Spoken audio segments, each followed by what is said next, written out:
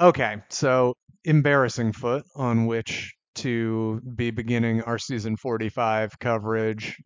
Shocker, I know, considering the airtight atmosphere of professionalism we normally give off. There's some sort of weird audio thing going on with like the first 15 seconds or so that is hopefully not a big deal. It's never happened before, hopefully won't happen again, but it sounds strange enough that I felt compelled to come in here and record a preamble about it that I'm now recognizing takes longer to get through than the actual issue itself. Anyway, enjoy.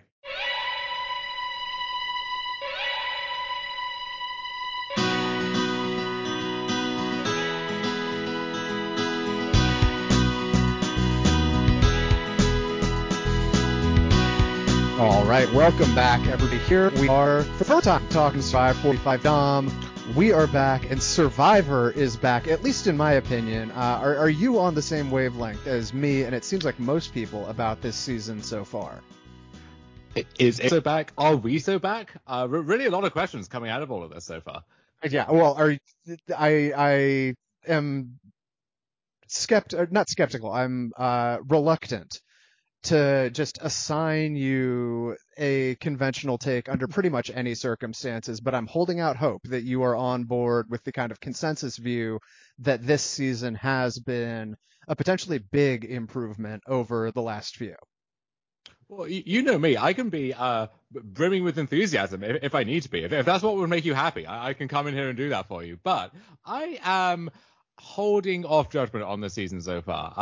I feel like I've been behind the curve in terms of just watching the episodes. Again, the way that my schedule has lined up has mean that I see all the hype when I have too little self-control to tap away from Twitter, and then hopefully I manage to finally find that self-control before I see actual spoilers for the end of the episodes, which I now still get afraid about coming at the hour mark because I haven't internalized the fact that we have 90-minute episodes this season yet. So as you can tell, a lot that my brain has to kind of rewire itself to accommodate. But once I have got around to finally watching the episodes, I think I'm liking what I see. I mean, the premiere was a hot mess for better and for worse, and I saw a lot of people whose reaction to the premiere was, okay, I've had it, I'm out. And those people, they'll be back. They're always back. Maybe not so back, but they'll be here. You know, they'll back with their tails between their legs. But I would not fault people for watching that premiere and thinking, this is just more of the same. And in fact, it's more of the exact same aspects of this new era that seem to epitomize what I dislike about Modern Survivor. I think a lot of those we've seen the other side of now. They've changed kind of for the better. But I'm not going to fault those people who have already bailed and run for the hills. And the people who are hanging on by a thread, I don't know what to say to bring them back into the fold. Okay, I hear for sure what you are saying, and I don't mean to get ahead of myself and suggest everything that we ever complained about is fixed now and it's nothing but smooth sailing going forward. There are, in my view, though, a lot of like critical differences between this season and virtually the entirety of the new era that leave me feeling pretty good about the spot we're currently in. For instance, we talked whenever we were in here talking about the new era probably pretty much every time about how it seems clear, and I think Jeff would acknowledge that they are in a place where they're trying a ton of new things. Some of it's going to work, some of it's not going to work. We can scrap whatever if it's not going so well. And I was willing, I think, to be generous with some of the what I would consider unforced errors that the producers made over these last few years. This time around, though, I guess the bulk of what makes me feel so good is I am a big time like process over outcome guy. And while I have not loved the actual outcomes that we have had on pretty much any of these episodes, to be honest, I think the process, as far as I would be concerned, has improved significantly in terms of game design. And that is the thing about which I care most. Like, first and foremost, as usual in the new era, and frankly in the post Lynn Spillman era, another fantastic cast from top to bottom. And on top of that, the editors, I would say, are doing a fantastic job of their own. And those are always going to be the two most important things to me, I think, in terms of what makes a season good or not. But in terms of like the more like technical game design stuff, I think 45 is in a whole separate category from 44 and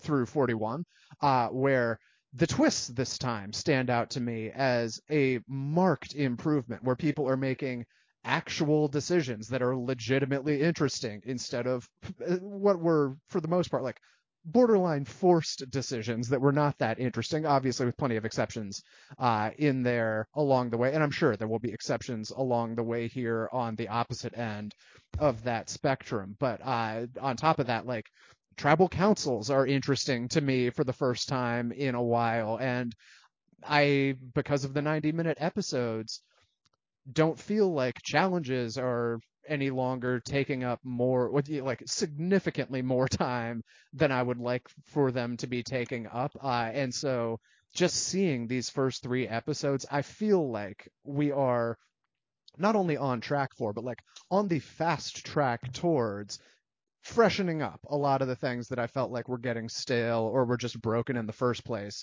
with the new era. So as far as I'm concerned, I feel like 45 to this point, from like what I would hope to see versus what I'm actually getting, is running pretty damn near like best realistic case scenario. However, I do, Dom, and I'm grateful that you're throwing some cover for me here on the pessimism straight away.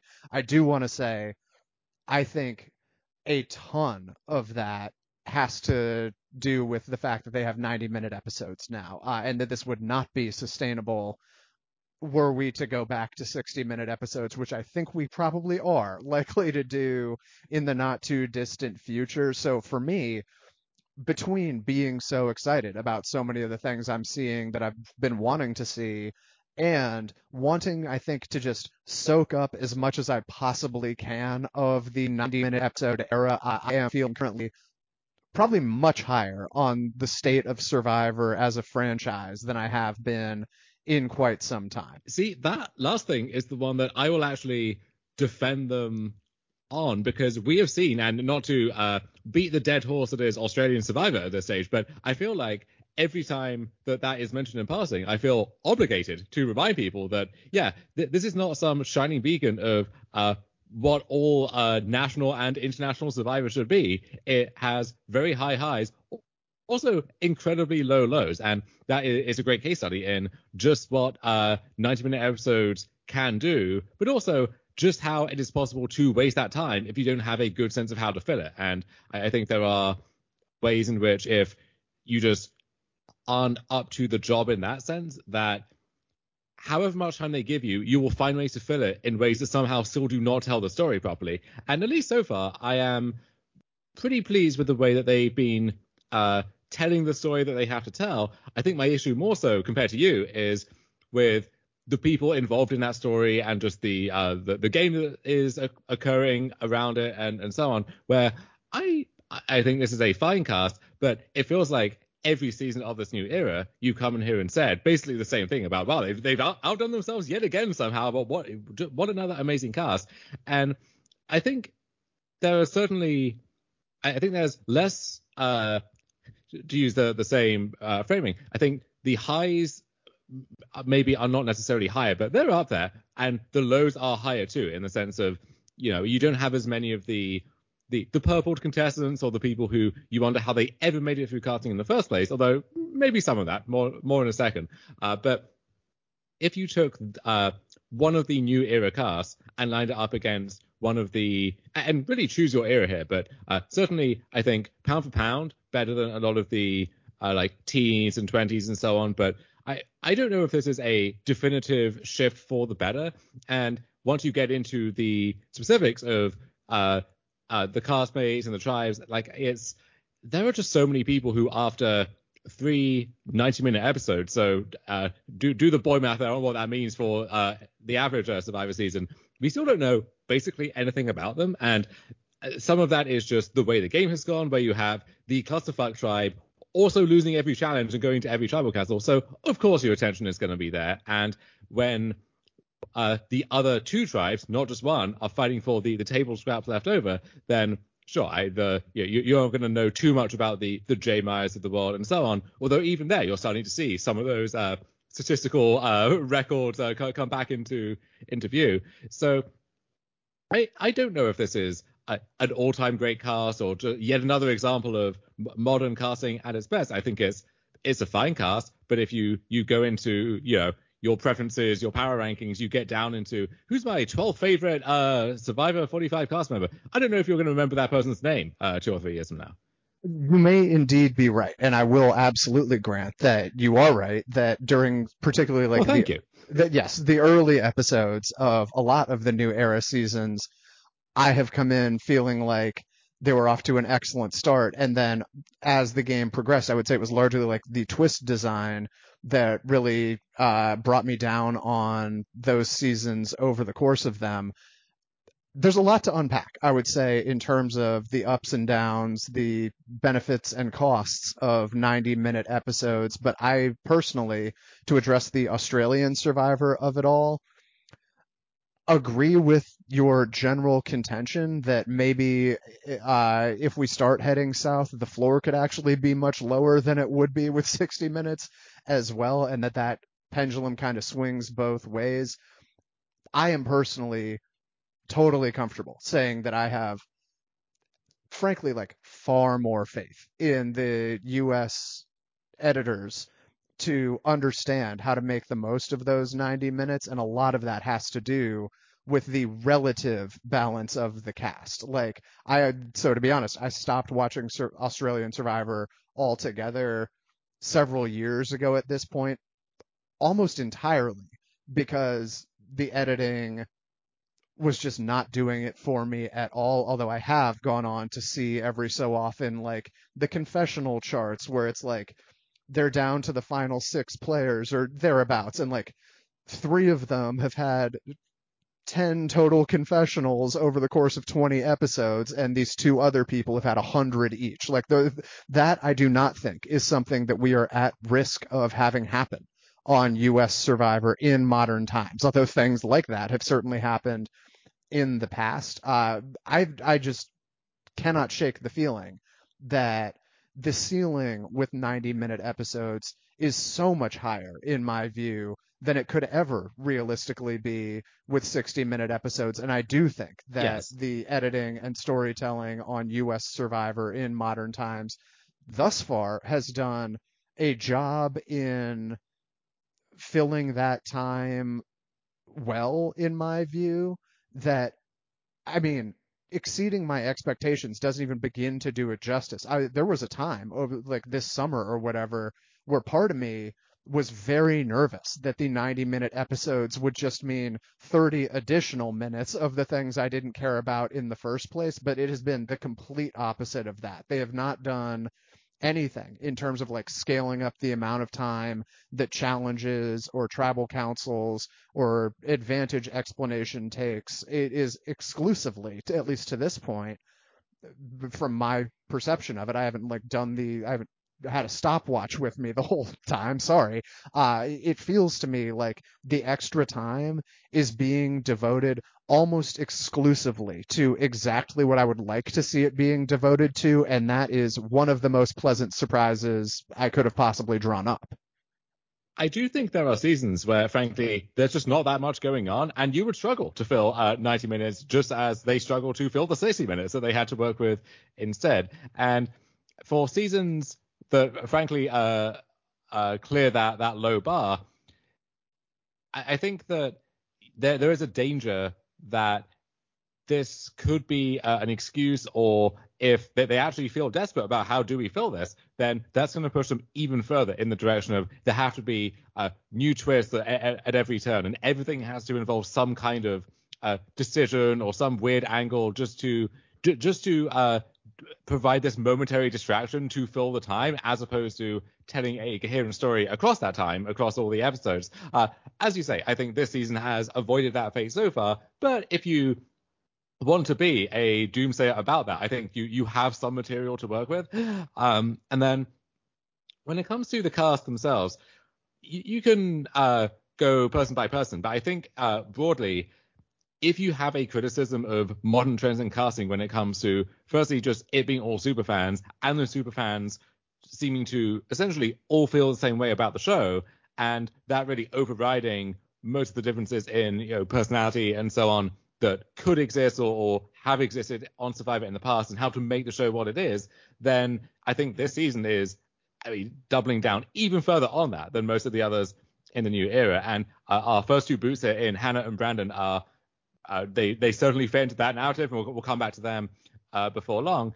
But I'm honestly pleasantly surprised too that I know there was a lot of backlash around, for example, the personal story segments in 43, which did not come back for 44 really. And although there was still a lot of that just semi-organically or just occurring in confessionals. And I wonder if you have more time to fill, if that's going to be a well that they just go back to, given that they essentially have centered entire seasons around that now. And I wonder if they ever do find themselves desperate just for content, for lack of a better word, that's an easy thing to rely on. So I agree with that potentially being a concern down the line, and that is what I was nervous was going to be the case. I didn't hate the backstory packages nearly as much as it seemed like they eventually started bothering some other people. I think the issue with the backstory packages was that virtually all of them were about just here's the trauma that brought me to this point and that's what I'm playing for. And I don't think that sort of thing is interesting when it's every single person every single season. So that may be a well that they return to down the line. But so far, I feel like they've done a good job introducing these contestants more organically. And so that certainly leaves me optimistic about just kind of the pace that we're at to this point. And I also agree with your theoretical idea about this potentially getting flipped on its head in terms of we're only casting super fans and things along those lines may, of course, not always be as fantastic as they seem. But from the perspective of, yeah, in the past, there have been tons of seasons perhaps that at certain points at least, did not have nearly as much going on as one would hope to fill 90-minute episodes. I think when you are casting almost exclusively super fans, it is, and on top of that, not only the cast, but and when the twists are legitimately interesting and the players care a lot about making the most out of every opportunity they get, I think it's frankly going to be a cold day in hell before they find themselves sitting in the editing bay thinking, how are we going to fill this 90 minutes? I think the problem way, way, way more often than not is what can we cut out because we have too much that we would like to include. Yeah, if this is a necessary corrective to an era where all of the appealing personal stuff and camp life stuff really had to be left on the cutting room floor or kept to a minimum just in service of fitting more mostly by the book strategy talk in there, then great. I mean, if you can liven up the show and make it offer more stuff to more people, fine. And it seems like I want to be optimistic about this, and it seems like I would have reason to be as well. I'm just reserving judgment yet because I feel like so much of the season has focused on such a small sliver of people, just by necessity for the most part, that until I see more of them and how they can contribute, and am I finding myself looking at my phone? I mean, probably yes, because that's what we all do these days. But should I find myself glancing at my watch, metaphorically, during the blue tribe or the red tribe segments, then we might have a problem. But for now, the glorious hot mess that is Luvu has mostly kept me entertained and glued to my TV. Absolutely, yes. And you mentioned Hannah and Brandon. We will for sure talk about them. I do, though, think that the place to start is with this most recent episode, and more generally, I think the way to kind of efficiently catch up on the season to this point is probably just take it tribe by tribe, get some thoughts out there on it, virtually everyone, I would say. There are a couple people that may be a little harder to come up with than others, and I'm optimistic that most of the pertinent kind of character stuff and game stuff from these first 3 episodes will just kind of come up in passing. So let me start with this, Dom. Episode 3 in particular. I take it you were not nearly as high as I am on the season overall, but was this, in your mind, at least close to the way I have seen it described by others and the way I would describe it myself, I would imagine, as at least among the single best episodes of the new era? Probably, yeah. I'm willing to put it in that in that rarefied air. I couldn't name offhand what are the others to compare it to, and then you get into this whole thing of pre-merge versus post-merge, and I feel like each season has one or two real signature episodes which only really make sense in the context of that season. So how does this line up against the Shan blindside, or I don't know, Jesse turning on Cody, or whatever 44's version of that was, which I can't dredge off my memory just at this moment. So I don't know.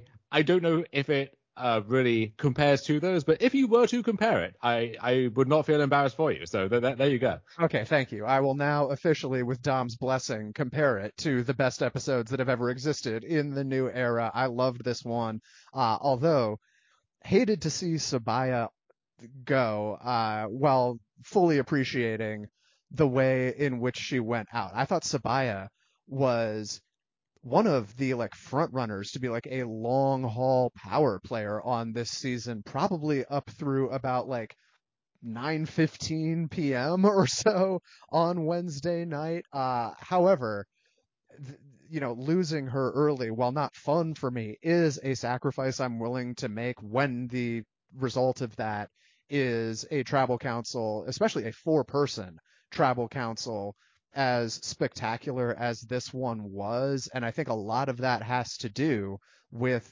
this new idol mechanic where you can sacrifice your own votes to make it last longer. Dom, what are your thoughts on that? I think it has potential. I don't know how quickly that grows old, and there are a lot of twists like that. I think where as a one-off, it's like okay, that's fun, that's quirky, but then if that becomes a recurring motif, I don't know. For now, though, yeah, thumbs up there. It is weird to be talking about a tribal council where 3 votes were cast in episode 3, which just even on the seasons in the past that have had 3 tribes, and one of those has been noticeably flopping more than the rest. Really hard mathematically to just get to that point, but that is the world that we live in now. Oh, I can do you one better than, sorry to cut you off, but I'm now doing the math on it. There were 3 votes cast this week. There were 3 votes cast last week, and there were 0 votes cast the first time. So we've lost 3 people at 3 tribal councils with 6 total votes cast. Oh, this has to be the fewest votes cast in a season by this equivalent point, like by a mile, right? It's a runaway. I have to imagine that's correct. Yeah, which I don't know what you're meant to tease out of that stat, but just let it germinate in your brain for a little bit. But I also really liked Sabaya. I wanted to see her go a lot further, and maybe the thing that made her stand out to me was the fact that she was almost in the background a little bit more. I think in contrast to I mean, everyone here is a superfan these days, but in contrast to some of the superfans who they really almost can't contain themselves about the sheer fact that they are out there playing Survivor, Sabaya, I'm sure, is thrilled to be there, and it's as surreal for her as anyone else. But I like that she kept at least some of the stuff closer to, she kept some of her cards close, and that pairing with Caleb, where he is much more of this like really outgoing, charismatic leader, and she is the kind of puppeteer working back in the shadows, and to see them have this clash where they finally tell on each other, and that could have been a Jesse and Cody moment. That could have been one of these like Ricard and Shan. This could have been the power couple if you'd had 11 90-minute episodes of this. That could itself have gone down as this like iconic all-time Survivor betrayal if it had happened at the late stages. And so I'm kind of sad that it happened now because we don't get to see that develop. But for what it was, like given that it happened this early, you definitely felt the brunt of that really hard. Totally, yeah. I once again, I feel like this has been my reaction to pretty much everything you've said this entire episode. I totally see where you're coming from, and you might be right that over time. No, tell me I'm wrong. Tell me I'm a cynic who doesn't know how to love television or myself anymore. Well, I'm getting there. I just don't want to hurt your feelings that directly. I'm going to do it more indirectly and passive aggressively. I could see it potentially becoming stale down the line, that, if everyone goes out to every season knowing, okay, whoever finds an idol is going to sacrifice votes or not, to potentially make it last longer. I'm sure it will get less cool and kind of novel over time, as anything does on Survivor. But I also could see it being the case that is just the best way to do it. Like, that is a fair trade-off. It makes sense, like, incentive wise, and it creates a bunch of interesting situations. The way I feel like, they tinkered around with the idol rules themselves in the early days before ultimately just landing on, this is the right time that we should have people playing idols, and that's just how it's been ever since. I agree that it will lose its luster after we've seen it for the 30th time instead of for the literal first time. But I do think that mechanism is quite promising. What have you made, to just quickly put a bow on the idols this season, of the way that they are being found? In the first couple seasons, we had the like silly phrases that people had to say publicly, and then the last couple seasons we had like the beads and the birdcage and so forth. What do you make of the like return to complete these random tasks, and then, at least in Sabaya's case, even when you get the idol, there's still a little bit more to it? Are you liking the way that the idols are distributed this time around? I'm a sucker for a good little subquest, and so yeah, I'm an easy sell for all of this stuff. The wax thing with Sabaya, that was just Survivor like descending into farce, but in a good way, in a way that we really haven't seen much at all in the past. So more of that, and there's a fine line between that being entertaining and that just actually being like legitimately cringe or whatever. But for now, yeah, round of applause. I love that. That was all great, and so it's worth noting that right now, over on the Patreon feed, we are rocketing through our Pearl Islands rewatch, where there are some really interesting parallels between the early stages, with 3 episodes in there, 3 episodes in here, of each of those seasons, and also some big contrasts, which those similarities almost make the differences more stark. So yeah, that season, 2 tribes over 3, but you have this one tribe which seems almost doomed to failure, has these people who seem just comically inept, not cut out for Survivor. You wonder how they made it on the show at all.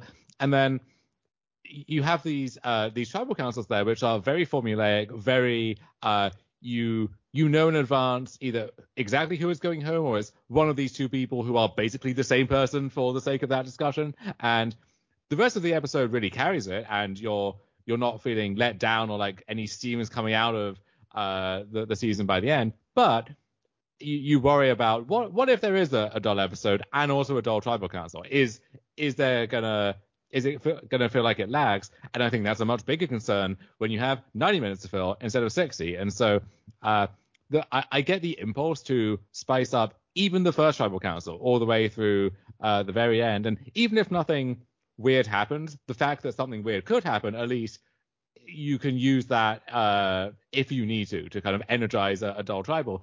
And so far, I mean, they haven't disappointed.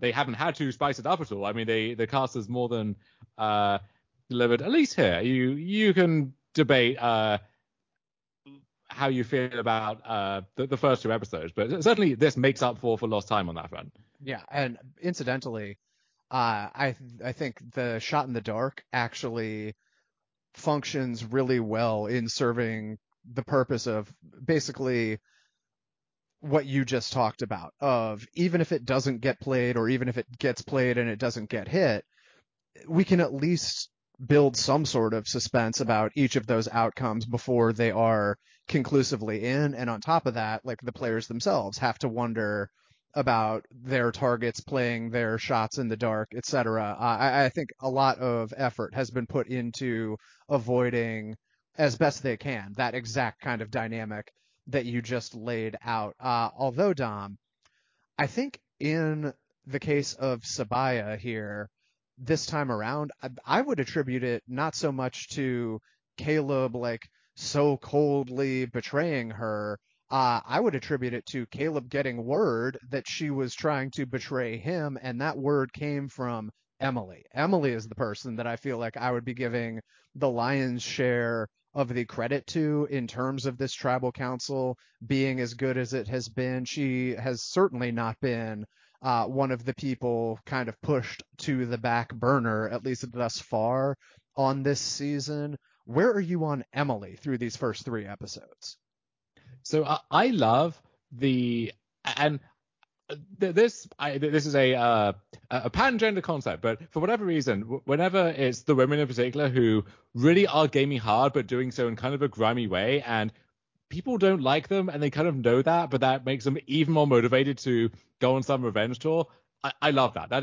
It's a rare archetype. You can't really go out looking for those people necessarily, but when you find them, you have guaranteed TV gold, and have loved Emily there so far. And conversely, like Caleb also is another one of these archetypes I love, of the like really charismatic, cocky guy who, if he can keep it together and walk the walk as much as he talks the talk, then he's going to be a truly impressive player. But instead, like, people kind of see through his charm and his bluster, and they know that he's dangerous. And the question is, when do they let him know that they know that? Like Tevin in Survivor South Africa kind of comes to mind, or all these people who, probably this is all going to come crashing down at some point, but you're excited to see either that or to see them actually pull it off. And either way, it's going to be a fun ride. Totally, yeah.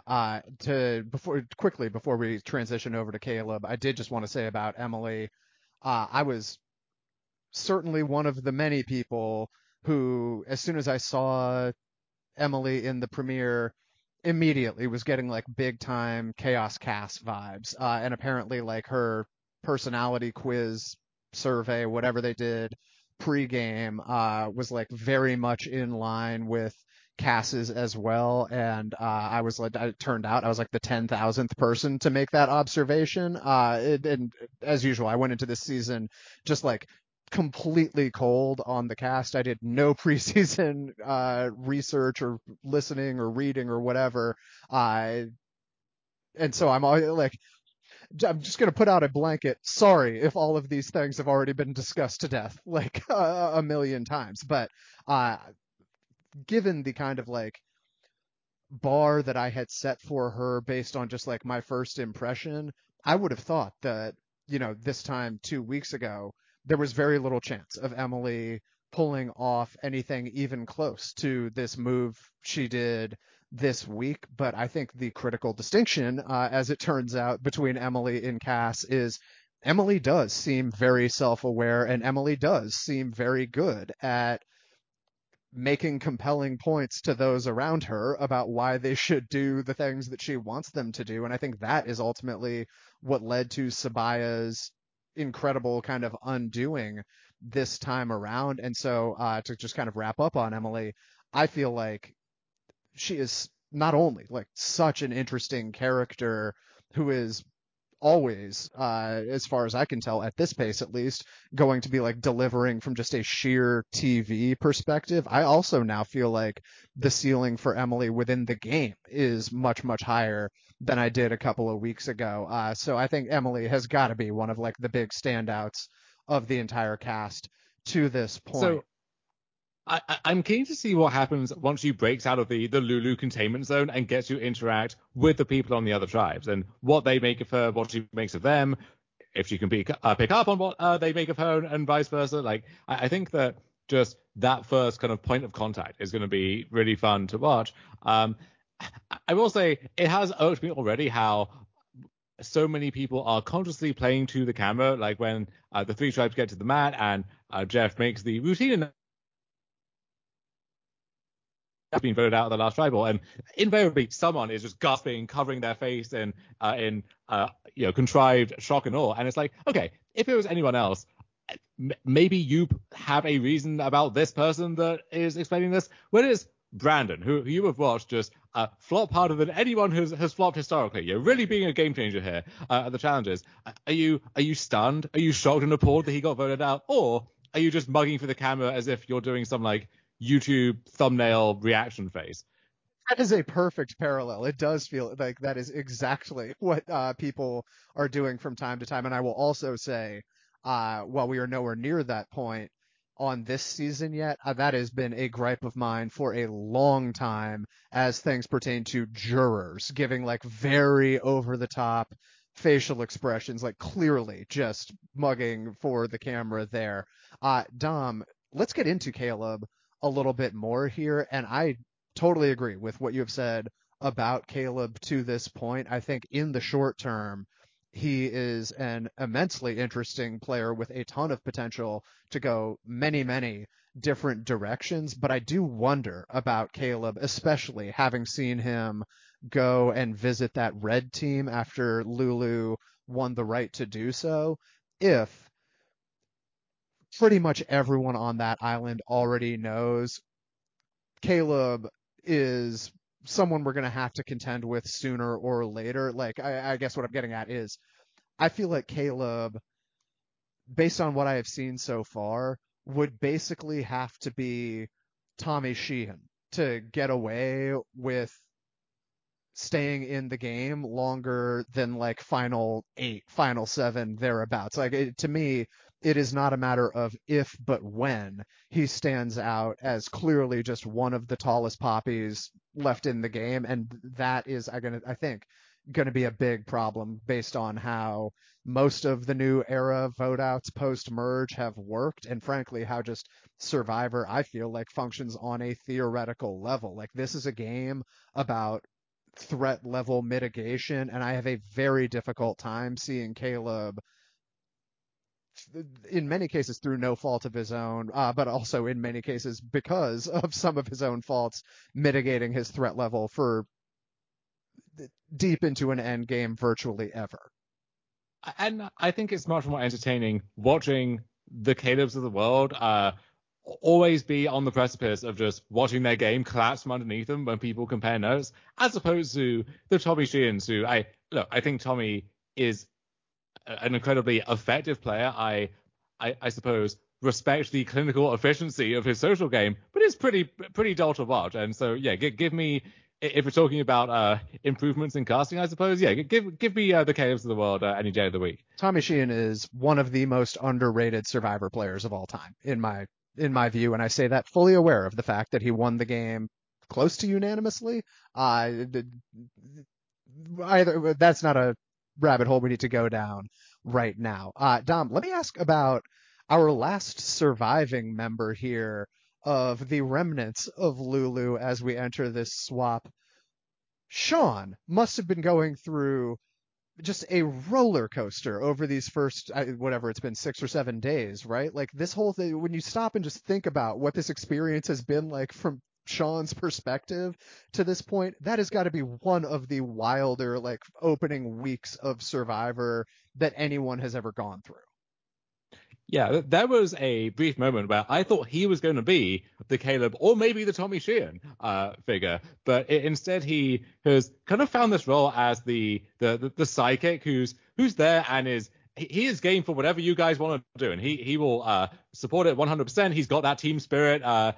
He's there for the long haul, but he does seem at least savvy enough to know when a ship is sinking and jump off it. So I'm keen to see if he actually does that or if he just kind of retreats behind that facade again for now. But yeah, there seems to be a lot of people out there who really viscerally dislike Sean in a way that I don't know if it's just they also disliked a lot of the other people who have gone out and he's the only one left who project whatever this weird emotion is onto. But I don't know. I don't really feel any kind of way about Sean, but I thought he was going to be someone completely different, and so far he hasn't disappointed. I wouldn't put it that way, but he's been something else, and I'm not quite sure what it is yet. I have been personally very impressed with Sean's ability to ingratiate himself with, it seems like, pretty much everyone. I don't think even though they didn't vote with him last time, it doesn't seem to me like either of Caleb or Emily would be too reluctant to work with Sean if they end up swapping on to the same tribe here.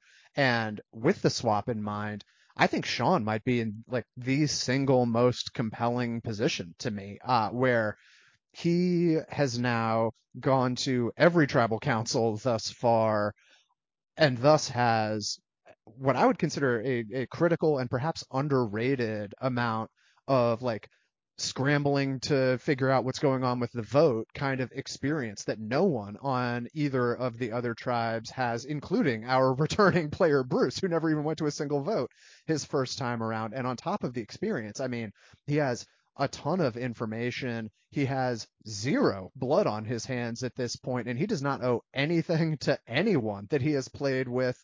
Uh, as far as I would be concerned, this is just about as good of a situation as one could draw up entering a swap. So I continue to be very interested in what Sean is going to have going on for us later on. Dom, I will say, I think on a tribe which is up there with one of the all of the other greatest clusterfucks of all time, you know, what the Luzons of the world, and it really is in that territory. I think the individual personalities might be more functional, I suppose, than some of those all-time greats, but I don't think in that context, with a tribe of only 6, which has already dwindled down to 3, I don't think it's any great achievement to just not step on many toes. Like if you know what you're doing, maybe it's easier said than done. I mean, we've seen people fail to do it, but I think that so far he hasn't really been tested in that way. And I think this swap is like that first test, and we'll see. Once the pencils are down, if he passes. we will indeed. Dom, I do think we would be remiss not to talk about the other people that we have lost from the Yellow Tribe at this point. And frankly, there may be more to say about them than there is at this point about at least a few of the people on these other teams. We had, I guess let's go reverse chronologically here. We had Brandon go out at that second episode. How did you feel like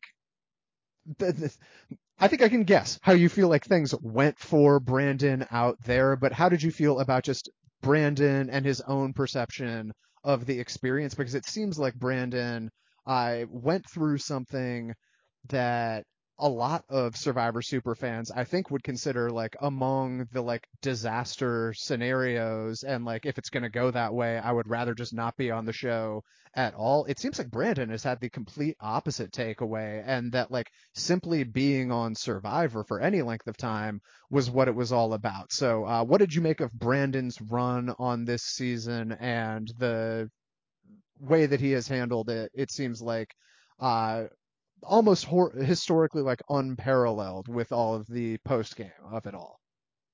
So I say this with the caveat that I don't know Brandon well, but I've known of him like since he was a mere teen, you know, in these Facebook groups, and you know his love of Survivor shone through very clearly there. And I've also heard only fantastic things about the guy in real life. But I while I'm glad that the stories that end this way, I would rather see Brandon's Donlon than Jacob's Derwin, if you like. I think there is something a little, I guess, contrived about it, where it fits very much into this new era mentality of just being on Survivor at all is this amazing accomplishment and this amazing story and this lifetime defining moment, and that also it's almost impossible to fail at Survivor in any substantial way. Like you can only be failed. You cannot fail. And so even the people who end up getting blindsided because they played their way out, or they got betrayed horribly, or they misread their allies, they misused their advantage, whatever it is, there's never any sense now of, yeah, I messed up and I'm mad about it and I'm mad at myself and this is going to haunt me for a long time because of how much Survivor means to me. Instead, it's all swept under the rug, it seems, as, well, isn't Survivor so great? And I'm happy just to be here. And gee golly, wasn't that amazing? And these people don't exist for my benefit as a viewer. Like they don't exist so that if they do fail, I get to derive any like perverse satisfaction from watching that. But I think that if you want Survivor to be a show that feels like it has meaningful stakes, aside from just the cash value of the prize at the end, then it has to be one that can actually cause pain to people, or where people can feel like they failed, or where Jeff, as the official host of the show, not to jump forward to the Hannah of it all, can, not that he should be doing this, and it's messed up that he did for so long, but he's almost become the impartial, like happy Uncle Jeff that people thought they wanted him to be back then, but maybe we didn't know what we were wishing for. And like I'm glad that Brandon does sincerely seem to feel that he got what he wanted out of this experience, but did he want to go to be the second Boo and to be mocked on the internet as being this historical all-time bad challenge performer who also was failing at the puzzles and so on? Like I think that I don't know. I don't like the trend where being a super fan of Survivor is your entire Survivor story, and once you're out there, it's like it just becomes a snake eating its own tail, where the experience of being on Survivor is just talking about how great it is to finally be on Survivor because you love Survivor so much. And I want to see at least a sprinkling of the, the meathead former athletes who they don't really give a shit about Survivor, but this is just a cool new challenge and something to do now that they're bored in retirement with their giant piles of money. And if they fail at Survivor, well, that sucks because they're competitive and some of them are kind of assholes, honestly. But that drive that forces them to compete makes it compelling to watch either way. And I think it's healthy to have people for whom they don't need to tell themselves that Survivor was this great experience and everything they wanted if they go out second, because they were not that invested in Survivor in the first place. I think we actually do need more of that now. And I'm not saying go back to the Magda era, but to me, Brandon's story, more so than Brandon himself, it's kind of a reflection on just how the cast kind of blend together for me nowadays, because everyone has the same attitude about the show. And when they do, like when they accidentally cast a Sydney from 41 or something, you get such a sanded down version of who that person is that it feels like there's never any like disappointment or conflict, whether it's with other people, with yourself. It's just, well, we're also happy to be here, and well, I guess only one of us can win, but we're all going to be so happy for that person because we're all one big happy family. Like, then it becomes a little too saccharine for me at some point. Okay, so I have not had the pleasure of being in any Facebook groups with Brandon. I have, though, followed him on Twitter for many, many years. He's a hysterical dude who's one of my favorite Survivor tweeters and has been for quite some time. I see certainly where you are coming from, that it almost feels like even under the worst case scenario, okay, let me figure out how to the idea I'm trying to get at is when one takes the Brandon approach to Survivor, it almost feels like they are putting themselves in a position where it is a complete free roll, and that perhaps detracts from the stakes from an audience perspective.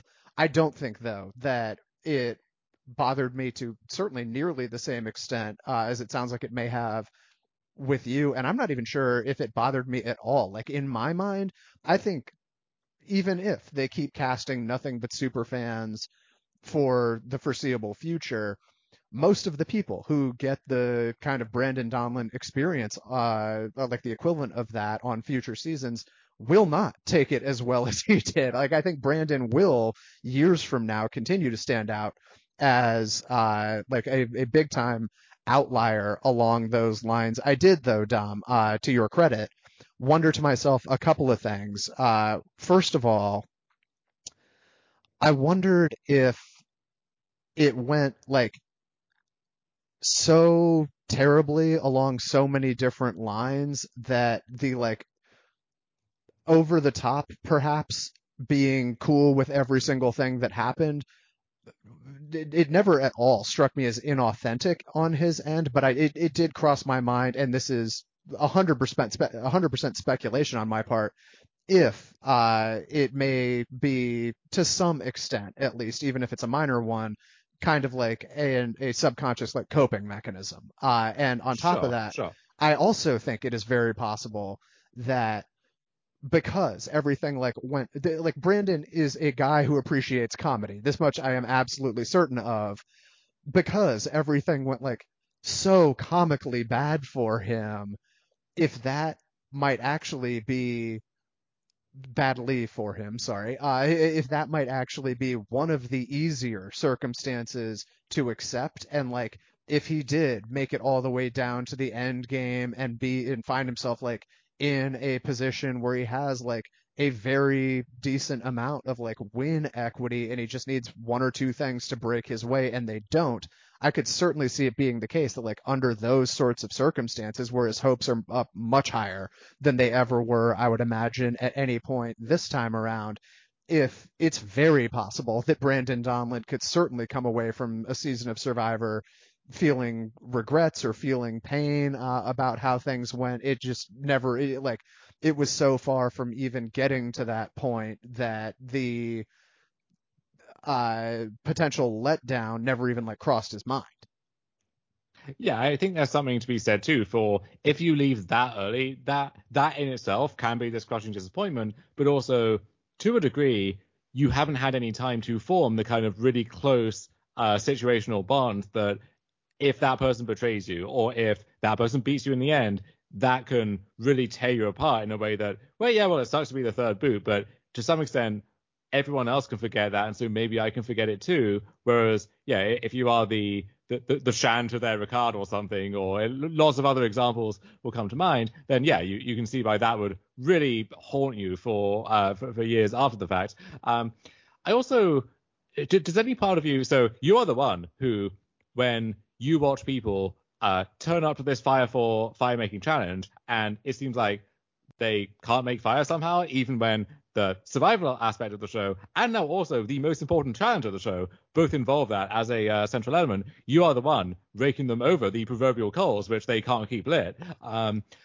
Does any part of you feel like if you are a super duper mega fan of Survivor and and I think Brandon was through a few casting cycles in advance of this, that like to some extent, do you have the same responsibility to actually go through, maybe not go full Carson, but you got to practice for the challenges somehow and not be as historic a flop in those challenges as only people like you could know that you were, because you know all the history and you can recite the all of the details there back to front.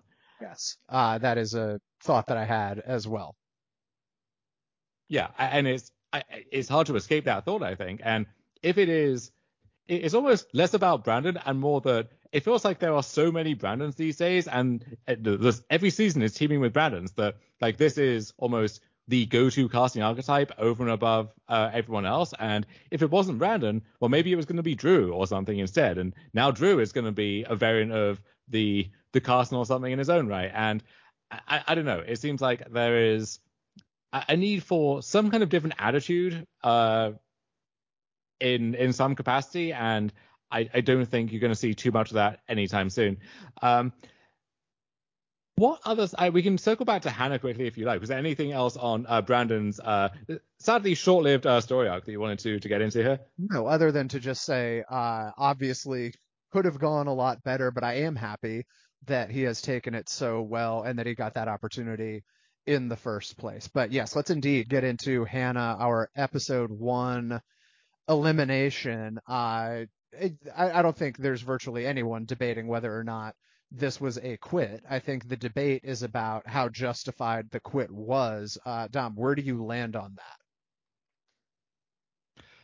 Uh, who does she have to justify it to? Like, is it me? Is it Jeff? Is it whoever's in charge of casting these days? Like, whose test is she having to pass there? Right, so I guess in the way that I was framing it, what I meant was there are, it seems like, or at least were, I don't know how many people are still thinking about Hannah, but there was a lot of discussion about, is she just being weak, or is she doing the smart and responsible thing and recognizing, I am not having a good time here, I'm not going to make it the distance. The move is, don't take this opportunity away from someone who actually wants to be here.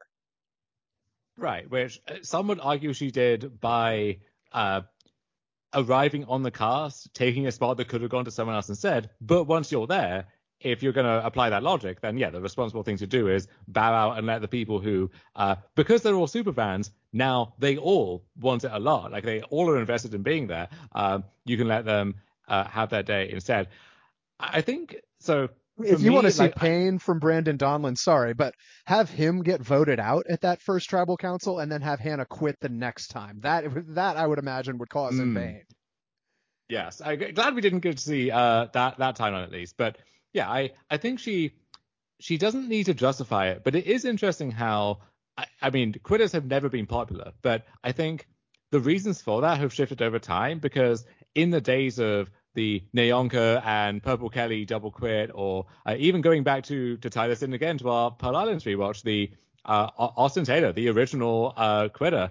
I think the fan base at the time, so with Austin, he was the first, so all of the reactions are kind of emerging from that. But by the time you get to, Neonka and Purple Kelly, there's this narrative of, well, they never cared about this in the first place. How dare they besmirch the name of the show even further by quitting? And if only they cast more superfans, people like me and you, who are more invested in this whole experience and valued it more, then they would at least know to tough it out. And I think we're seeing that's not necessarily true. And I think there are a lot of people who honestly have the same desire to quit and come pretty close to quitting. And frankly, if it was more convenient for them to quit, or they knew that it was not going to be televised somehow, that they would be on the first boat home. They would, do what Sandra did and raise the proverbial mast at edge of extinction.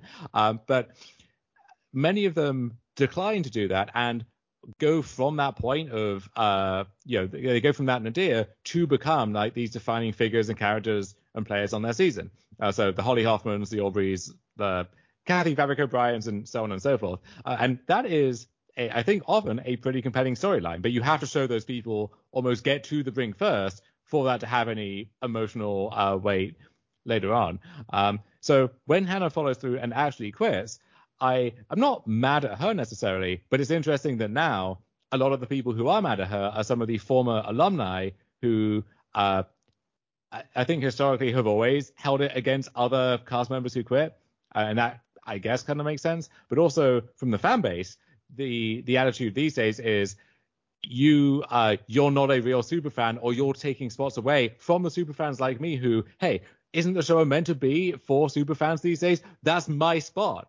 Maybe they're not saying it in quite as stark as terms as that, but that's effectively what the mentality is. Is like, that could be me, because the show is explicitly for those people like me these days. And so why am I not the person like me that's out there? Or, and if it's not you, maybe it's the Brandon Donlins of the world who, would value that chance so much. And why isn't there another Brandon Donlin there in place of Hannah, right?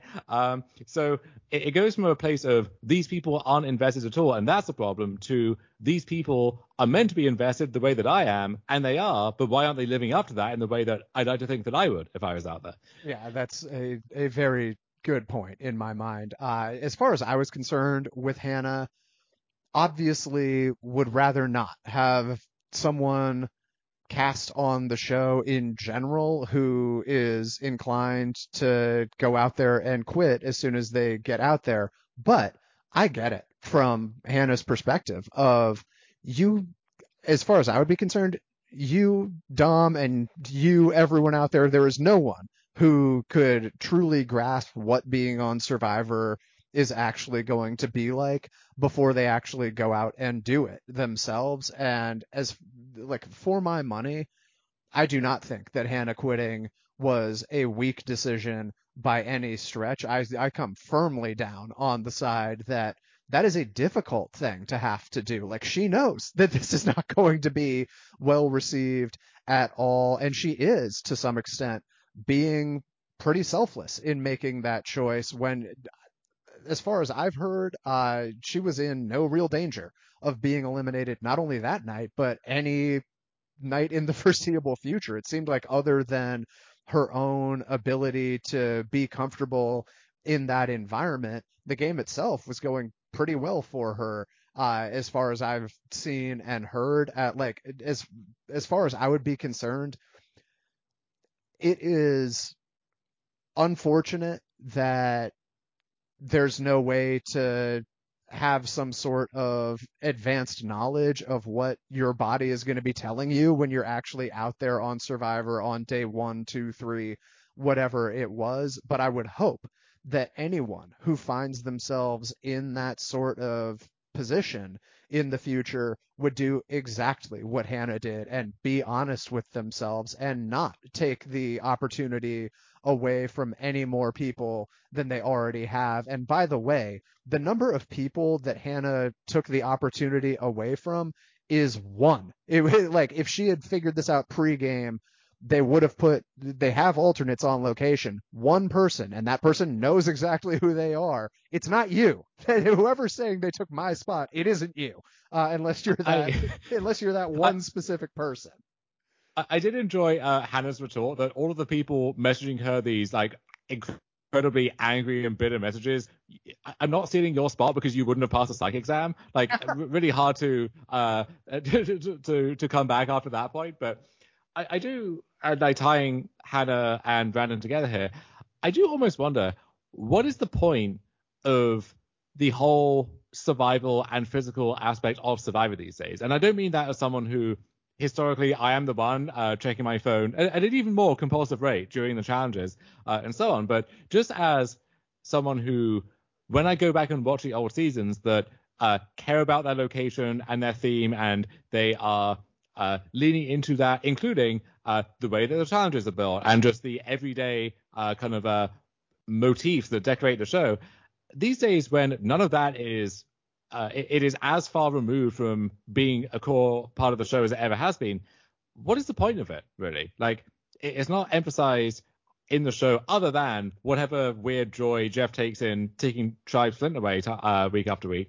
And so if that is a pretty marginal aspect of the experience, and the whole survival thing is consciously like on the back burner, and the challenges are just the same challenges that we use every season, and that's kind of the point, although I guess they're rowing back on that now because of Carson's whole 3D printer episode, then I guess why are we here instead of just in, I mean, you could say like the mansion that they use for the traitors, or the set of the Timer Hotel or something, but it doesn't have to be that grand. Like, why are we not just in the Big Brother house? What is the unique virtue that the same Fijian landscape is actually offering to the show at this point? So for me, it is totally incidental. They could be on an island, they could be in the Time Hotel, they could be in the Big Brother house, and I would not care. It is the game that is interesting to me. However, I have long maintained that the Survivor they had in mind when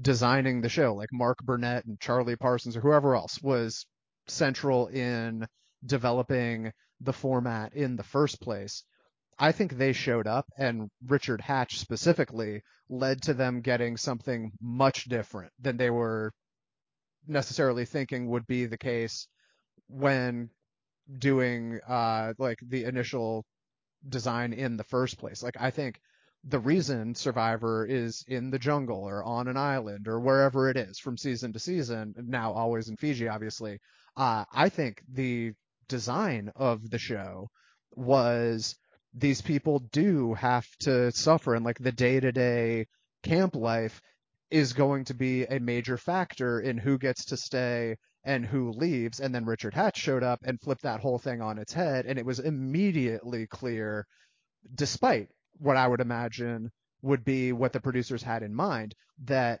what people do around camp is almost entirely irrelevant as long as they're willing to vote with you, and it doesn't matter how good they are around camp. If they're not willing to vote with you, they are not worth keeping around. To me, Dom, the outdoorsy element, which is something I believe Mark Burnett himself is like a diehard fan of in general. Like his other show was Eco Challenge. Like he dresses like Crocodile Dundee, even though it turns out he's been British all along, which I didn't find out until like 2018. I forever thought Mark Burnett was this like Australian bushranger type of guy. Look, it's Mark Burnett, it's Hugh Laurie. Anyone you know could be British, Colin. There's a jump scare lurking around every corner. Horrifying. But the reason I think is it happens to be on an island because that was what they were going for in the first place, and the game that they actually got was not the one that they intended. Sure, but that was 20 years ago and 45 seasons ago, and it seems like the show has it could have lent into that much further. It could have made trade-offs to embrace the fact that this is a survival challenge above all else. It has not done that. I'm glad that it has not done that. But given that, why are we still here? You know, what is the whole point here? It's been 23 years. Like, I think it would be just way too jarring on the audience. And on top of that, I think the casuals do like the island element, and like, these people are suffering out there and can't make fire and are sitting there in the rain. Like, I do think that to people unlike us, there is a significant appeal to that sort of thing that would not be present were this taking place in the Big Brother house. Yeah, and Brandon is someone who I would love to see in the Big Brother house. That seems like his natural habitat, much more so than the actual conditions of Fiji, which are, I guess, just the same season by season now. And so, given that, I would expect some greater predictive ability, I guess, among casting to suss out who actually has what it takes to hack it in that environment and who doesn't. And I don't think it's the worst thing, honestly, if people like Hannah and Brandon slip through the net, and if no one like that ever does, then you are probably controlling too hard for that and giving up on some people who could make great TV, which ultimately is the goal above all else. But I don't know. It feels like but both Hannah and Brandon's story feel just sadly too predictable in a lot of ways, and not in a way that I'm not sure what to do with. Okay, so I think you actually just made the point I would have made if I had been smart enough to think of it, which is I think if this sort of thing was never happening, it would be exclusively because they are playing it too conservatively with the casting, and in so doing, would be like shutting the door on themselves from getting the Holly Hoffman-esque kind of incredible stories that do absolutely come up every so often.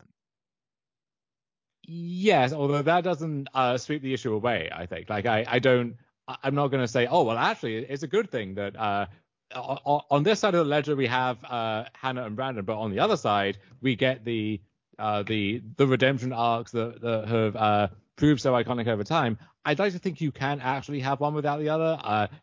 I'm not going to tell them how or how to do their jobs, but I don't know. It seems like they are almost selecting for the type of people who are likely to be consumed by anxiety out there and to have that kind of override the rest of the experience for them, and to realize once they get out there that I thought this was for me. I've dreamed about this so much, but actually it really isn't. It feels like once you make the show about that type of person, well, inevitably you will get more people like that, for better or for worse. So I guess the final counterpoint I would make is how far back do we have to go to find the most recent quitter before Hannah? And like I to be honest, my memory is hazy of whatever went on with B on David versus Goliath, but I think prior to that, at least, was Julie on San Juan del Sur, who I don't think Julie ever even pretended that she really wanted to be there in the first place. She was just there because John Rocker was there. Like, as far as I can tell, this is the literal first instance of someone quitting in the post superfan exclusive kind of casting era. The most intriguing thing about this whole saga to me is how mellow Jeff seems to have become about the entire concept of quitting. So that Pearl Islands rewatch, we haven't got to the infamous Austin quit yet, but Jeff was apoplectic about that. He felt like it really was a black mark against the show, just tarnished everything about it for him, and refused essentially to give Austin the time of day, to give him the usual exit that someone who was voted out would get.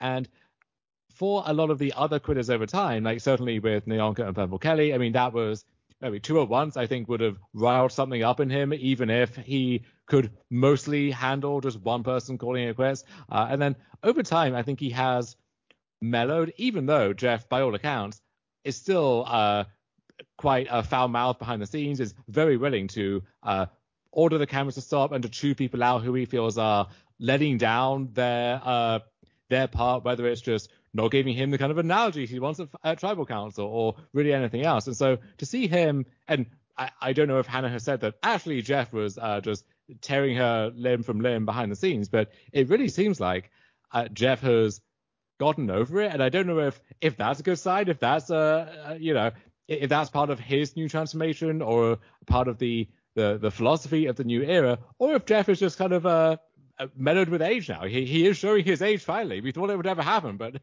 that time has finally come too. Yeah, I'm sure part of it is just Jeff being not necessarily a different person than he was during the early years of Survivor, but having a different perspective in many different ways, both on and off the Survivor set, and probably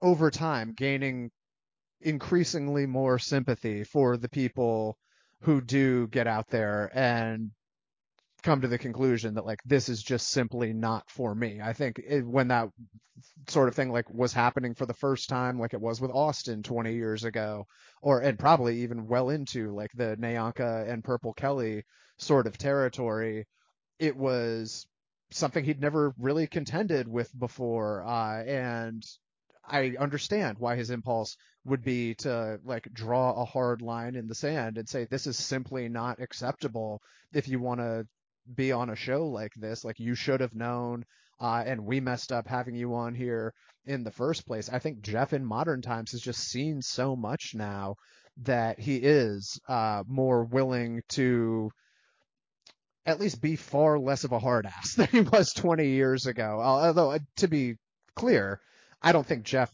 likes when it happens at all, nor will he ever. And I certainly don't think he likes when it happens in a big season premiere episode. That to me is one of the most disastrous times to have someone quit from like a TV producer perspective, but also from my like TV viewer perspective. And attempting to be a sympathetic person perspective, if someone finds themselves out there on day one and is saying, this is not at all what I had in mind, I do not want to be here, I would strongly encourage them to just get out straight away.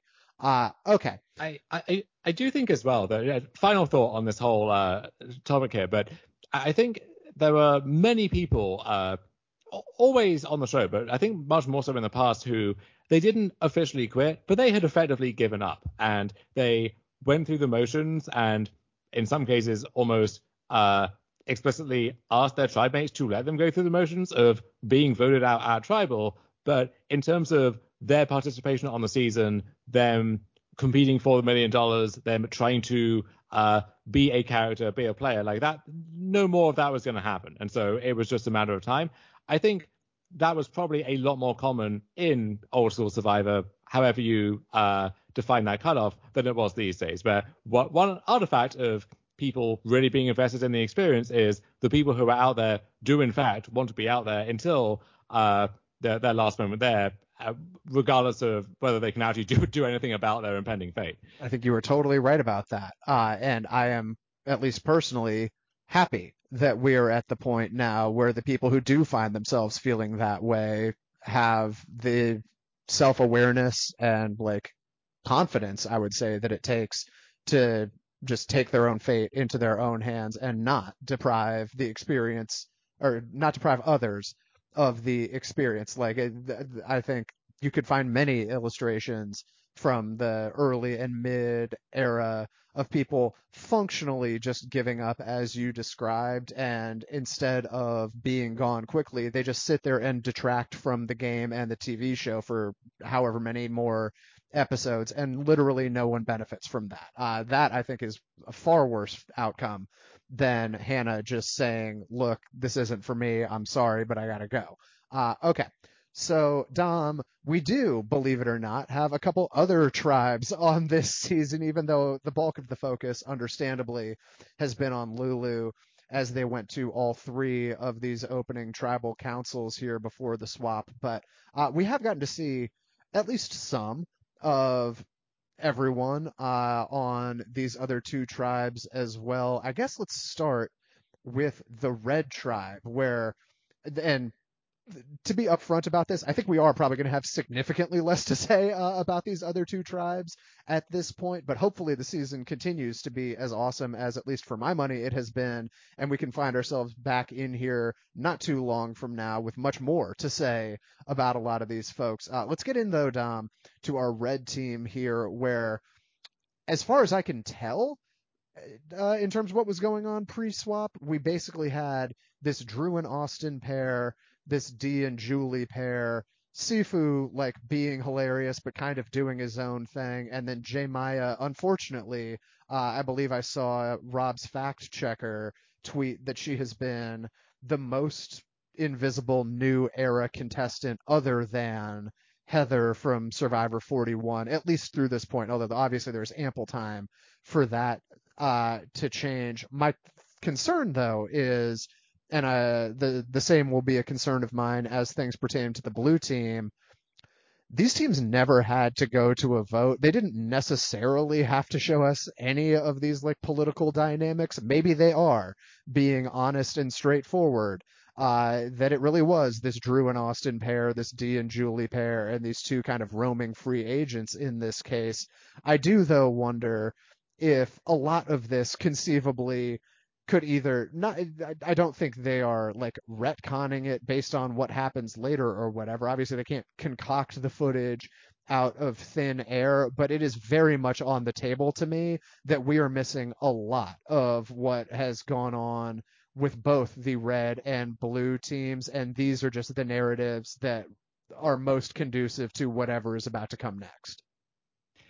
Yeah, and I do think that we have already, even if, let's say, we end up with another dominant blue team, all of the end gamers are the girls whose name begins with K, and Brando, and that's Bruce's tribe as well, right? Yeah, it's Bruce. Okay, cool. Like, if those six end up just dominating the season, being most of the end gamers, they will have at least already had more development than, the historic fumbling of the ball that the editors gave the Luvu tribe in 41. And there is the seeds of whatever's coming next, even though it's unclear at this point what that is going to be. So I would like to see more from J Maya and friends. Optimistic that we will get that chance, but I think that it is always a tough spot when you have an early swap with only one tribe being both just this complete mess which you have to dwell on for as long as you possibly can, and also the tribe who just by necessity they're going to tribal. You have to show the pre-tribal machinations, so that leaves less time even in these extended length episodes. So I hope that we get a more balanced edit in the future. I think the conditions probably will allow for that, and as long as the will is there in the editing room, then I think we should be good there. So I would say the will is very clearly there in the editing room for my money, where, a season from even as recently as like 4 or 5 years ago, where both teams are going to, or all three teams are going to tribal councils routinely, would be less balanced than this current season, where only one team is going to tribal council. Like, I think J Maya is the kind of glaring exception along those lines, but I think they've done a fantastic job. And again, they have 90 minutes, so it's much easier here than it would be 4 or 5 years ago. But virtually everyone has gotten at least one confessional in pretty much every episode, and that leaves me very optimistic, not only for what's to come this season, but just kind of the philosophical state of the editing room at large in modern times.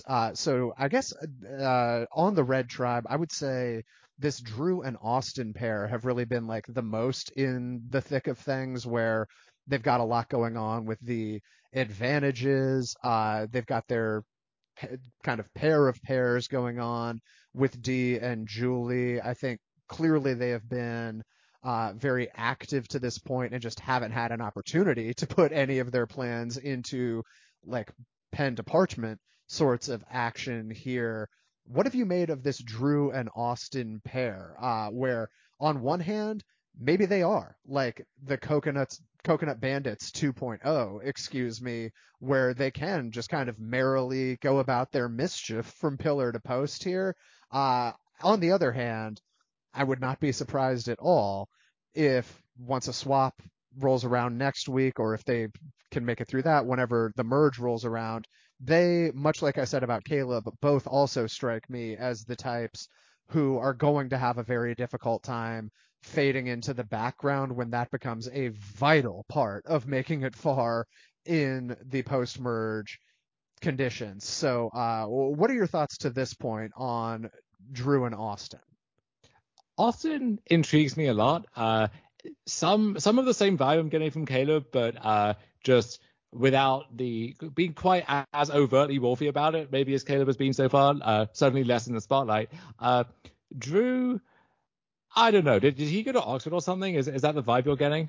I believe he has mentioned Ivy League something. Okay. But was it, hold up, but was it like one of the good Ivies or one of the ones that just kind of is bundled in there by default? Like, do we have any intel on that? I mean, the mere fact that it's an Ivy League school inherently means it's far superior to Oxford, obviously. So, to judge away, all right. I don't know that I've ever told this story before. For anyone who doesn't know, Dom is an Oxford alumni. Dom, You said it, not me. no. The first time that we ever actually met in person, you were in America so this is back when you lived in England. You were in America for some reason.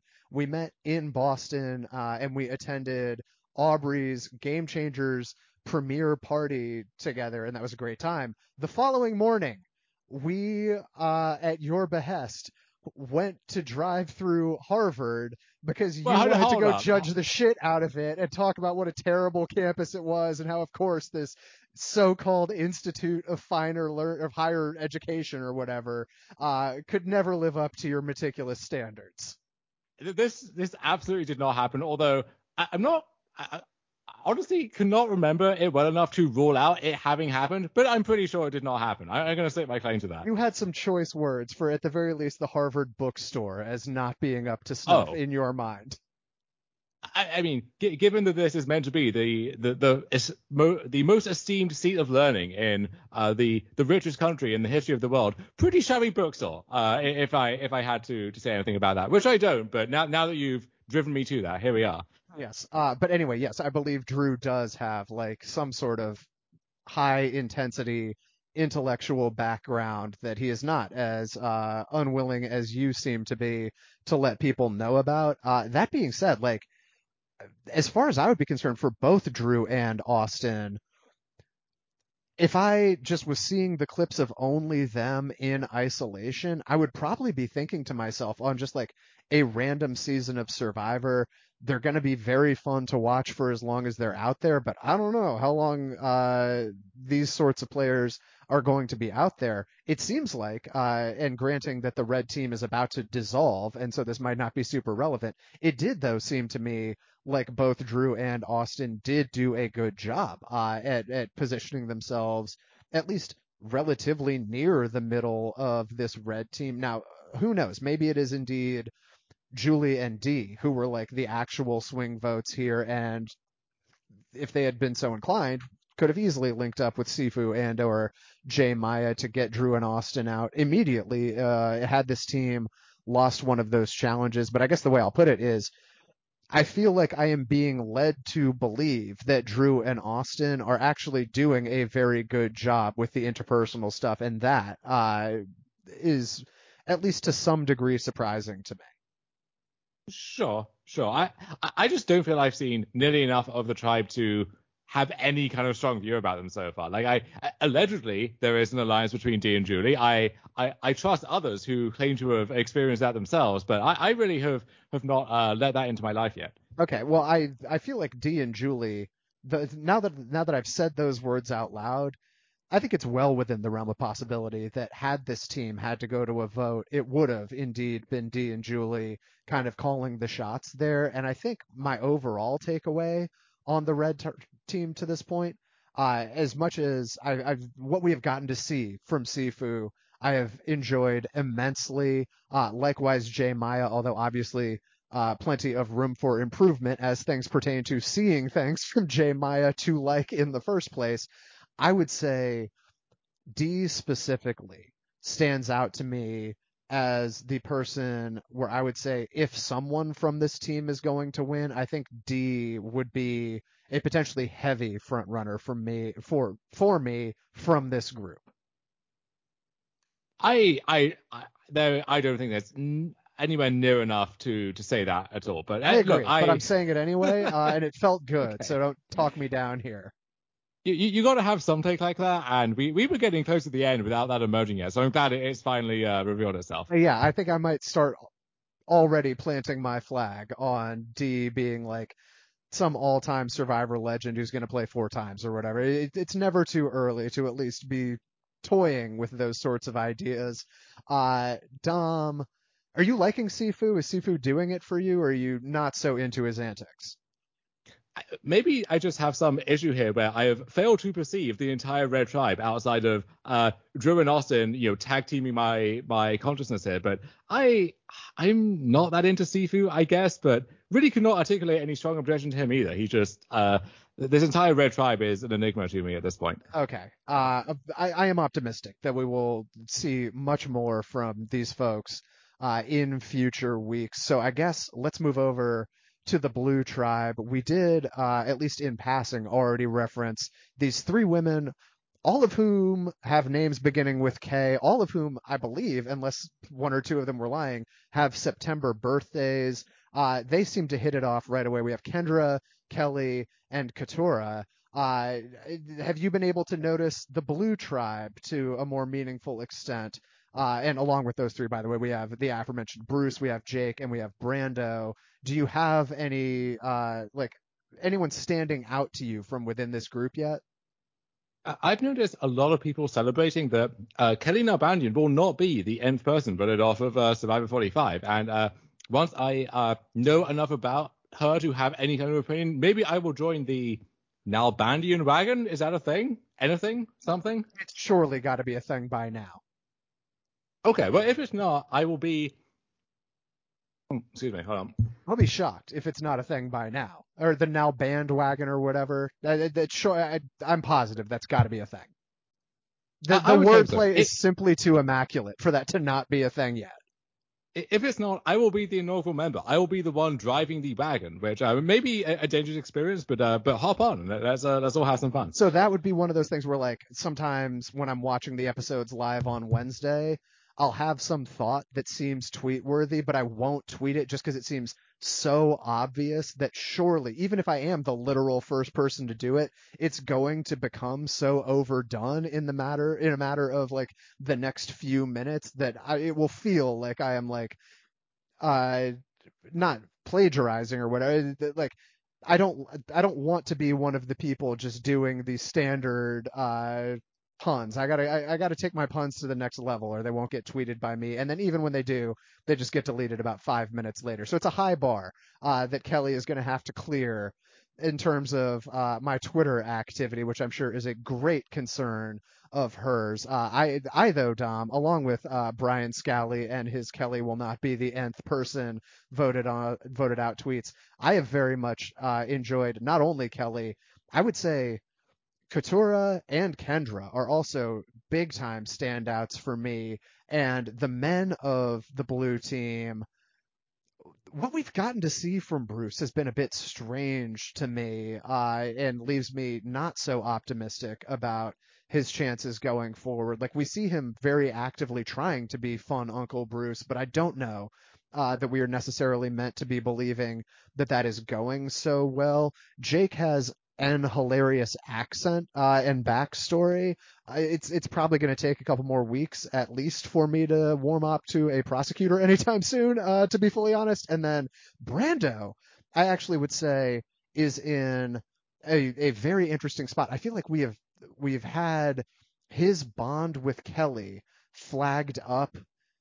Sorry to talk about the edit, which is normally not something I'm super interested in doing now that like reading the edit has just been completely shattered in the new era.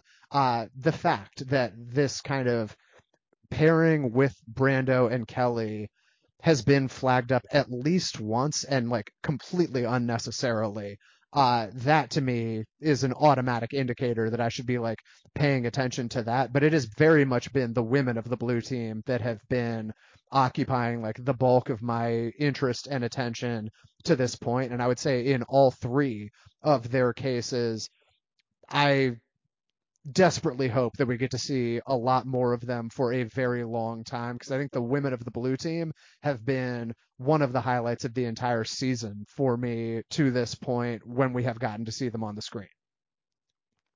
Which, if you have to qualify it that way, how can they really be a highlight? Philosophical question, which in the gleaming spires of Harvard, maybe they debate at length. Not here, though. We move on to other things. Yes, I will say, just as a final way too early call on some of the people that we have not gotten to see a ton from to this point, but we'll hopefully get to see a lot more from going forward.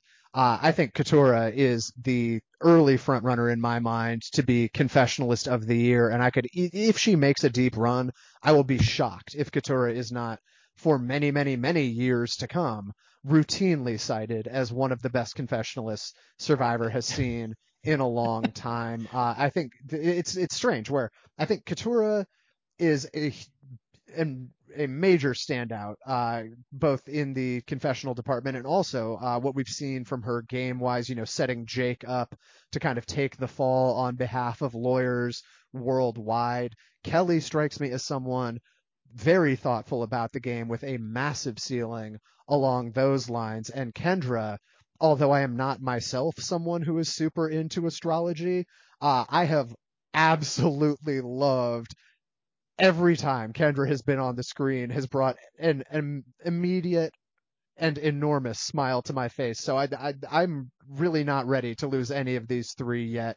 The men on this team, I don't know that I would necessarily say the same about, but I do like very much what we've gotten to see from them as well. I'm just more willing to lose one of them if need be sooner rather than later. Although, again, sorry to hammer this, I really do think there is something there between Brando and Kelly that is going to matter later, and I am very curious about what that is going to be.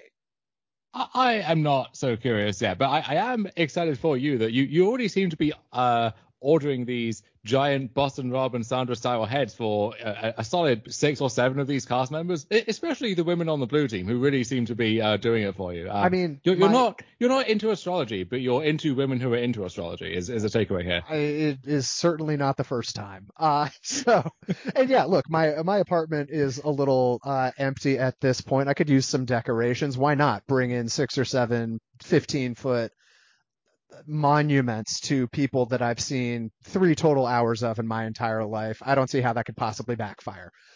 Okay, Dom, I think the only other thing left to get to is a couple just various notes to clean up along the way here. I did a couple of shout outs that I wanted to give. First of all, a shout out that I meant to give earlier to Brandon Donlin that slipped my mind, but it has now crossed it again, and so I will do that.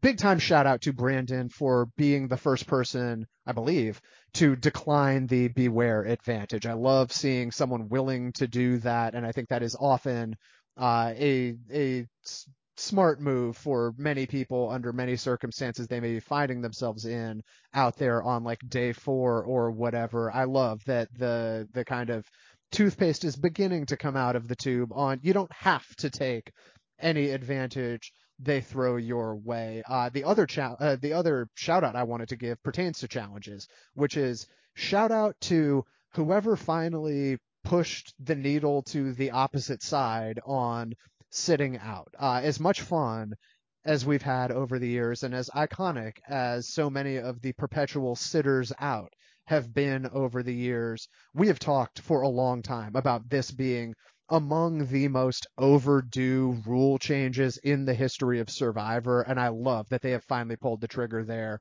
and that it does not matter how many episodes it is spaced out over, you cannot sit out back-to-back challenges. What did you think about that?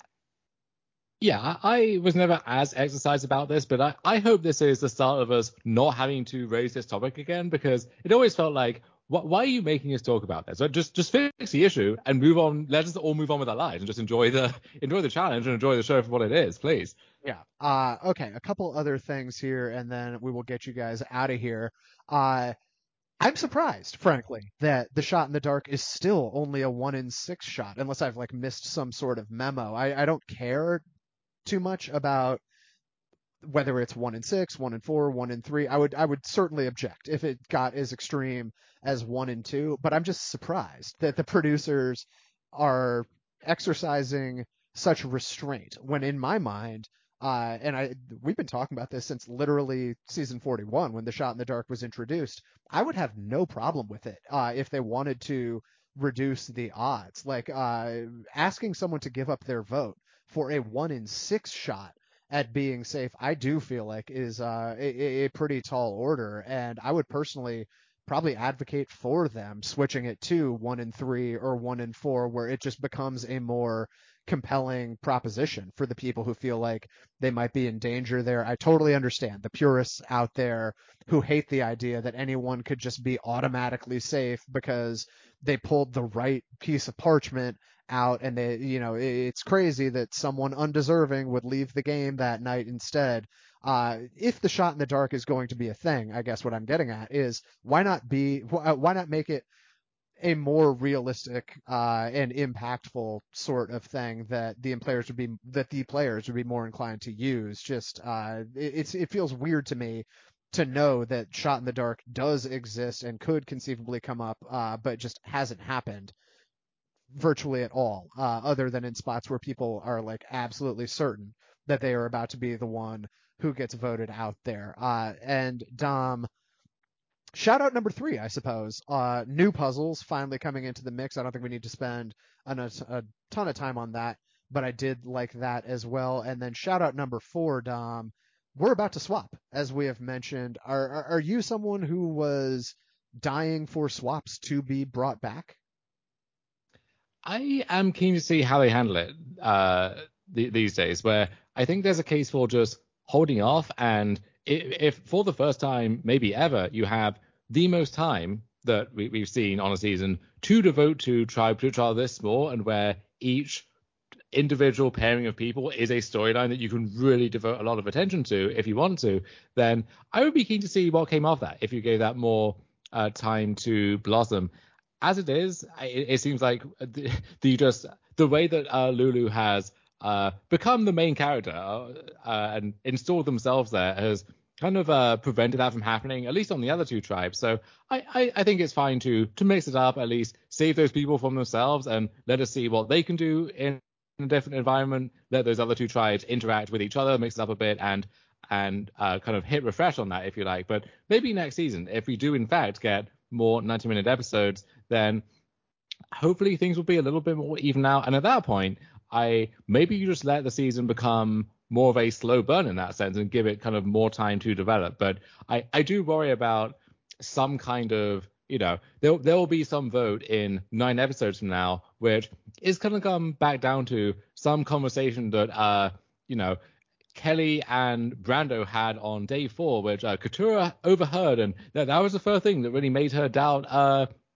Brando or something. And like I could see when 2 of the 3 tribes are being obscured to that degree, there's going to be some stuff inevitably which is going to have a big impact on the season down the line that we just don't know about, and which maybe they will exercise their creativity and show us some flashback at a convenient time. That does seem to be in their range now, but I do worry. I mean, the season that we covered before Pearl Islands over on the Patreon rewatch feed was Cambodia, where that was infamously a big part of the narrative there, where just the OG Bayon it existed for such little time, and yet so much of the just stuff that ended up being formative in the season was born there. And I don't know how you tell the story of the season without it. And I just pray that we don't end up in a similar spot again. Yeah, and I will double down on a suggestion you just made. I think Survivor would be very well served to lean way, way harder on the flashback button, because that could solve so many of these sorts of problems.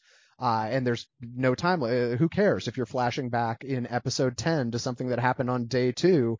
Now that it's finally become relevant, I think that'd be totally fine, totally cool, and is something they should, in my view, be looking to do way, way more of. In any event, Dom, I feel like we've hit on a lot of stuff. I'm obviously very optimistic about the way the season is shaping up to this point. There is, however, one last thing. Now that I have spent, an hour and a half being the positive guy and building up goodwill with the audience while Dom is over here in his cloud of judgment handing out all his criticisms to everyone who would listen. I feel like now is the time for me to really lean into my typical kind of self-destructive douchebag tendencies and voice a take that will probably immediately evaporate any sort of goodwill I may have built up to this point over the course of Oh, this let's go. podcast. Yes. Dom, another change that we have this season, and to be clear, I do not care that this is happening, and that's No. kind of Hold on. You can't boast about being about to deliver a sizzling hot take that's gonna scorch any goodwill that you've built up upon contact, and then start qualifying it as only you could. Let's have the take. Let's have the heat. okay.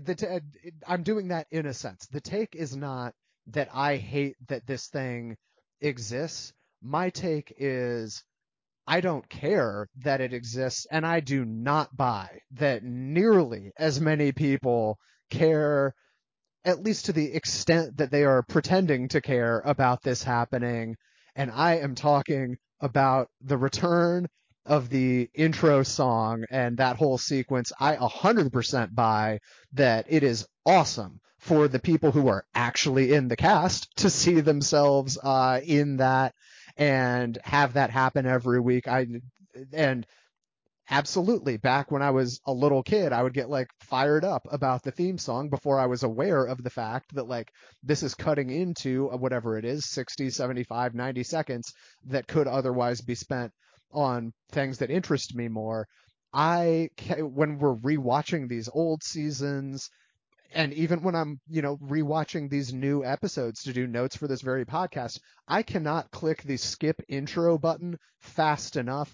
I am I feel like an alien that everyone, it seems like, is like so fired up for the theme song being back. And like look, we have 90 minutes. I'm not going to kill them for wanting to spend 1 minute on the theme song.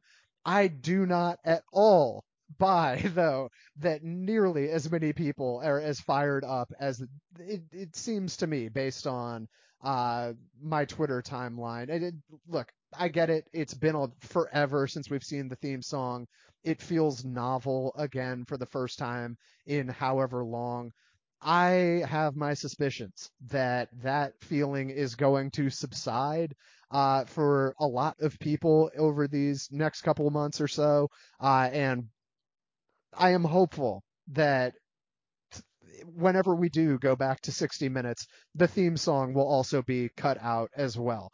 In any event, Dom, now that I have completely squashed any kind of positive sentiment that I may have inadvertently developed over the course of this episode, I think that is going to do it for me here. Actually, you know what? It probably would be pertinent. Dom, through 3 episodes, gun to your head, who is your winner pick? Oh God. Huh. When I say this, I ask this question with no answer of my own in mind, so feel free to filibuster for as long as you would like. I feel if the new era trends are any indication, it is going to be someone who is barely on my radar at this point, and so it's someone whose name I know, who can cross that threshold, but who I don't have a strong view on other than that. So I guess give me uh hmm. You know what? Give me Kendra. Why not? Okay, I love it. I would be fully here for a Kendra Who winner pick. Okay, let's get into this whole conspiracy quickly. Apparently, she was there at the first tribal council and maybe got to cast a vote, and that entire subplot was like scrubbed from the official record. Right, so I've heard about this in passing. I do not know the details, but yeah, apparently, I think she got it. Sorry, I'm so sorry that I'm sure most of the people who have made it, whatever it's been, an hour and 45 minutes almost into this podcast, know the details of this far better than either of us do. she got some sort of thing in the premiere where she went to I don't think she went to the Yellow Team camp, but she got to watch their tribal council and may have even cast a vote or whatever. I don't know if the Yellow Team knew she was there. I'll tell you what, this is 100% just job very poorly done by both of us on not knowing the details of that. But yeah, there was something to that effect that happened in the premiere that was just completely taken out of the episode. You are correct. Yeah, so even though she is off on these secret missions, which apparently have to be disguised from the viewers at home, she maybe because of that even is going to be my winner pick until further notice of something.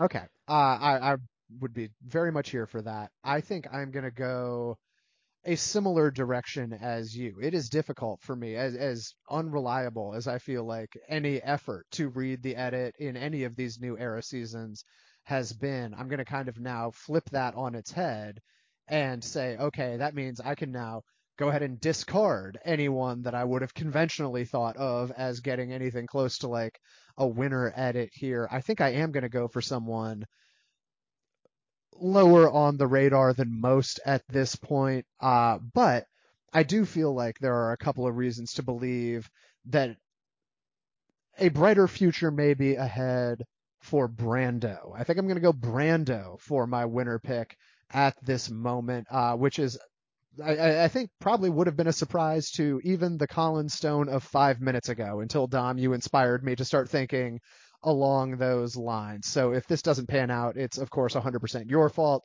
Dom, I think that is indeed going to do it for us here today. He is on Twitter at DomHRV. Excuse me, he's on X, which everyone calls it, on at DomHRV.